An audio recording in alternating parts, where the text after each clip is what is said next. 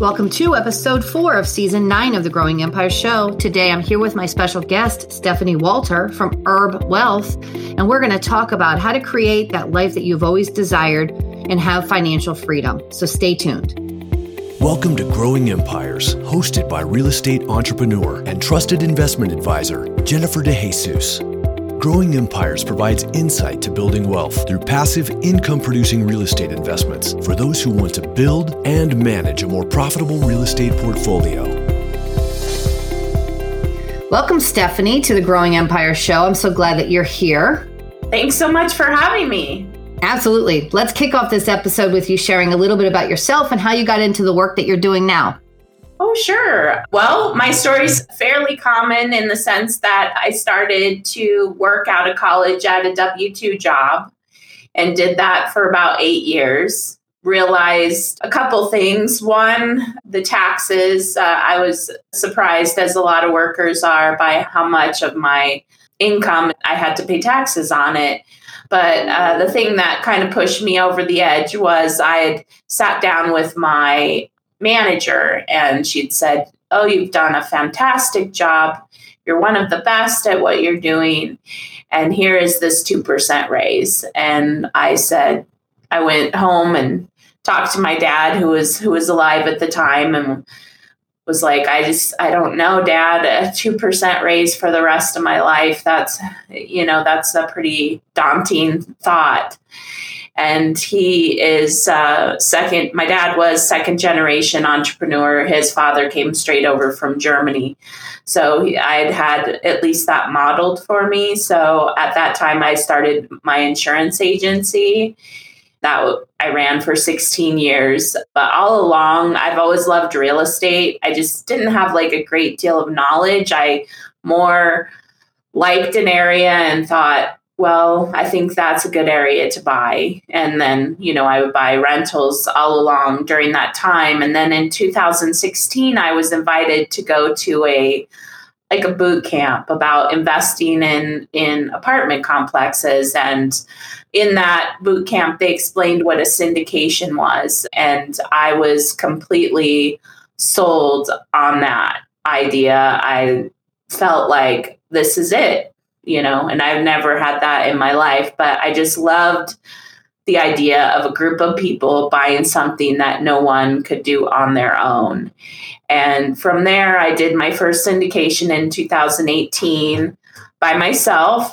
And I decided from that I would never, ever, ever do anything by myself again. So through my network of people, I met my partner. And I realized I loved raising money. And as a fact of raising money, you work with a lot of wealthy people. And I noticed they were doing a lot of things that most of the people I knew had not done with their money.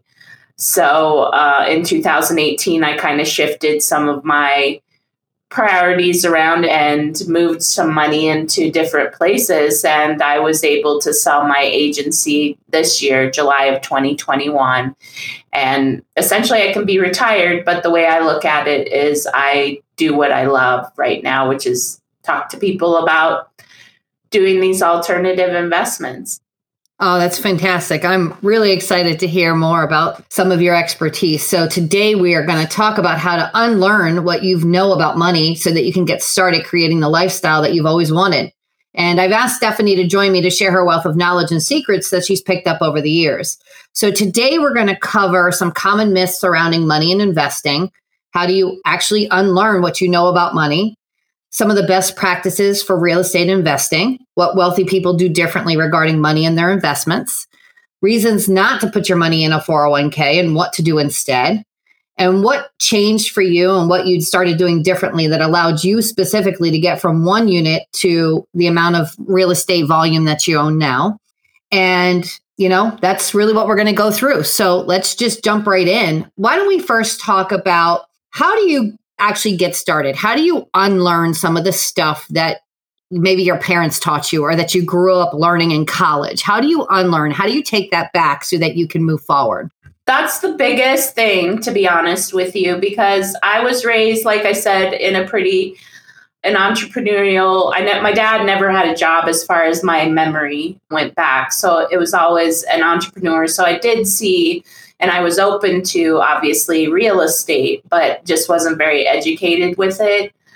So I never really had, I had a small 401k when I was working for those 8 years, but I never really understood the stock market to a great deal. And actually that comes from me, who I had my Series 6 when I was an insurance agent, and I still didn't really understand it. So I think the mindset is the hardest thing to change. And so for me, I actually read a book, which it is not mine and I'm not associated with it, but it's called Killing Sacred Cows. It's by Garrett Gunderson. And I love the book because it really does delve into mindset changes. And it's not, you have to really read it to understand, but I think largely I'll try to simplify a little bit, which is the average person looks at their money and the way they're investing as accumulation. So, you put your money into your bank account or your 401k and you just let it sit and you have no control over it. You get, the fees are taken as they're taken. And hopefully in 20 years, you get a nice pot of gold at the end. But there's some major issues with that, or a wealthy person would have with that, which is largely the loss of control through almost those 20 or 30 years that money is growing, as well as not having access. So the wealthy person has a view of money, which is, I would call it utilization. And it's just simply that they're using their money at all time, or rather that money, they look at it as growing and working for them. So I think it's honestly a mind shift that has to be made to look at your money rather than one that just sits to something that can actually work for you. And I think that book really goes into it a lot. It goes into a lot of other things, but it's all mindset. And that's where I really think it needs to start, is viewing your money as a tool to do something for you now, actually, not in the long future. Understood. So do you think that mind shift change also takes on like a little bit of risk, or are there ways to go about doing that new learning process that, is a little less risky? Because I think that's also a barrier for people, is just risk, right? In general, people just don't like to take risk with money. That's it. And that is the crazy thing, because my job every day is to talk to investors. But you brought up a great point, because that's a myth that you brought up yourself, which is people think that the wealthy got wealthy by investing in high risk things, in things that, they got wealthy because they didn't mind risking their $100,000 that could have just gone away. And actually, nothing could be further from the truth. From what I've seen, the wealthy invest in very, very stable, what we are doing, our syndications, that in which we're investing in cash flowing multifamily apartments. So those are one of the most stable asset classes you can buy into. And if you don't believe me, look at where your insurance companies put their money that they have just sitting in their reserves, the pension funds that are managing large amounts of money, banks, and of course, the wealthy invest in these huge syndications because they know that putting their money in these real estate assets are going to grow. They don't put their money into the stock market, which I would argue is even more risky because you don't know. You're probably invested in, who knows, hundreds to thousands of different companies, and you don't know a thing about any of them. You don't know who's running them. You don't know what their business plan is. You don't know really anything other than your advisor told you to put the money there. So that is a definite myth of thinking that this type of investing is risky. Absolutely. Yeah, I completely agree. The episode will continue in just a moment. I read recognize that as an active investor, you want to implement best practices that drive the highest returns on your properties. Everything we do at Empire is designed to make life a lot easier for you so you make sound decisions regarding your portfolio. Whether that's through this Growing Empires podcast, our company of services of property acquisition, construction, and management, or by becoming an Empire Capital Fund investor, we want you to be as successful as possible. However, using the right methods is critical to achieving your ROI. There's a lot of advice out there and it can be overwhelming, especially if you're using a method that isn't working. Don't take a chance on an approach that may not be right for you. If you want to be sure, I can help you assess if your current strategies are a fit to your properties and goals. Book a call with me today to see if there's a better way. Go to jenniferdejesus.com and click book a consult, and I can confirm that the method you are using is the right one for you or suggest a simpler, more profitable alternative. One quick conversation and you'll feel better about the choices you're making regarding your real estate investment portfolio and the value it can bring to you long term. So what are some of the other myths surrounding money and investing that you hear people talk about that you have to try to help them work through?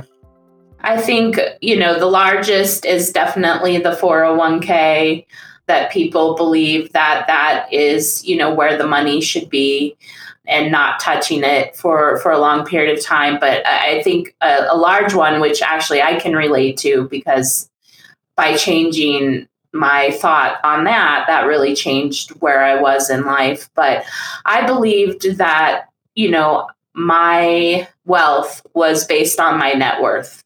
And so I went out and I acquired all these rental properties, and I was like, well, on paper, I have a wonderful net worth, but I have a really piddly little cash flow coming in. And the biggest thing that I've learned from the wealthy is if they had to choose between cash flow and net worth as what is more important to them, they will say cash flow 1,000 times. 100%. 2 times on Saturday. They want, and that's true. I was totally focused in my head to my net worth, which didn't change my life in any way. But once I started looking at what I could achieve as far as my cash flow, then I could focus on getting my cash flow to replace my income. And then who cares what your net worth is if you're able to, not work or, and that's a definite mind shift between, I think a lot of people think, net worth is where they need to focus. Yeah, I completely agree with that. And, you brought up another point about the amount of time, right? If you're talking about that gradual, 401k, type of status with your money, you are still paralyzed in your current job because you will not create enough income to replace your salary. Mm-hmm. And the only way to do that is to create cash flow, to create a basket of cash flow, essentially, that replaces that income. So you're talking about very different strategies. You're talking about an immediate change strategy or a strategy that is going to take years, and you may not even live through those years. That's a great point that you brought up. And I think Garrett Gunderson in that book refers to exactly what you said as the golden handcuffs that most of the country is in. They're strapped to their job because of their 401k, and they don't want to go anywhere else, and they need it, and they're handcuffed to a job that they don't love. Right. Absolutely. So what would you say the wealthy do differently regarding money and their investments? Anything in addition to what we've talked about? Because obviously we've talked about how they look at money differently, and they're talking about making their money work for them every day versus putting their money in an account and letting it sit there and hoping that it creates wealth. They're actively pursuing wealth, cash flow, right? Correct. What else would you say that the wealthy do differently regarding money and their investments? I think what's interesting about what they do with their money is they are very interested in the story behind what they're investing in. So largely wealthy people invest in these alternate investments like syndications, or they invest in a business, a straight up business. But I would argue that a syndication is really a business because we're purchasing an apartment complex, and that apartment complex has a story, and we're trying to increase the income and decrease the expenses. We plan, there's a holding period, there's an exit strategy, there's all these things that people think sounds complicated, but actually really isn't, because it's just one company, as well as they do their research on their team. They really believe in who is behind this, investment that they're putting their money in, and this team of people that they're investing with. So they care much more about that than, I think I had mentioned, putting the money into like a mutual fund where you've got nameless, countless companies that you don't know any. They really want to understand what they're investing in as far as a company or, a type of real estate investment. Yeah, I agree with that as well. And I also think a big key to that is they diversify as well, right? They don't, it's just not all eggs in one basket. They diversify their income, which actually helps them shield some risk, right? Because they are diversifying their money. And, you go back to the stock market. And again, it's just so true because there's so much data and so much history to prove that the real estate market, specifically multifamily market, has a much higher yield over a long period of time than the stock market does because of the volatility of the stock market. So if you want to invest in something that you can ensure is going to grow wealth, multifamily markets and syndications and hedge funds and things like that certainly are the way to go. Yeah, I mean, people are often surprised when they work, and every company is a bit different, but, our company, we're on our 8th deal together, and we've returned over 20% annualized returns on every property that we've owned up to this point. And people are like, yeah, okay, 20%. It's absolutely for real. And they're like, well, what about COVID? And this is why I love the concept of syndication so much, is that you're investing with a professional group of people who does an enormous amount of market research. We do insane amounts of research. We look at hundreds of deals. We'll find maybe 1 or 2 deals we'll close on every year. So you're paying for someone to do all of this research to get you in the very, very cream of the crop deal. So for us, we're invested largely in Florida, but think, in areas where the governments were more supportive towards landlords. During a recession, people, will leave their single family homes and they'll move into apartment complexes. And that's what we found. But actually through COVID, our rents collections were over 96%. So traditionally multifamily is great as an inflation hedge because the rents go up every year, regardless, depending on, you need to be in a market where there's that demand. And, it's just like they say, a recession-proof asset class. I've been through one recession and that seemed to be the case, actually. Actually, I was going to literally say those words, recession-proof, because that's something that I say all the time. And I'm in a completely different market than you are, and I have the same exact experiences. I'm up in Pennsylvania, you're down in Florida. Mm-hmm. In our multifamily market, we are a very landlord-friendly state. There's no question about it, and that makes a big difference. Yep. But we are 100% recession-proof and COVID-proof now, too, you know? Because we saw the same consistency. So when businesses were losing their shirts and, stocks were dropping and all of these things were happening, we stayed very steady. We stayed very, very steady, and we were able to, continue on with business and have, inflation and, recession-proof assets to cash flow. So I completely agree with that. And one thing, because I love this, I spoke at a conference and I did some research on the rents. And I looked back to 1980 to 2011. On average, rent growth was 8.8%, 8.86% per year. I mean, talk about, a hedge to inflation. I mean, I don't think there could be a better one, to be honest. Yeah, I completely agree with you. And it's, completely within your control, too, when you have multifamilies, right? So that is it for today. Please stay tuned next week when I continue my conversation with Stephanie. Until next time, take care. For more information about how Jennifer can help you plan, develop, and manage a strong real estate investment portfolio, visit growingempires.com.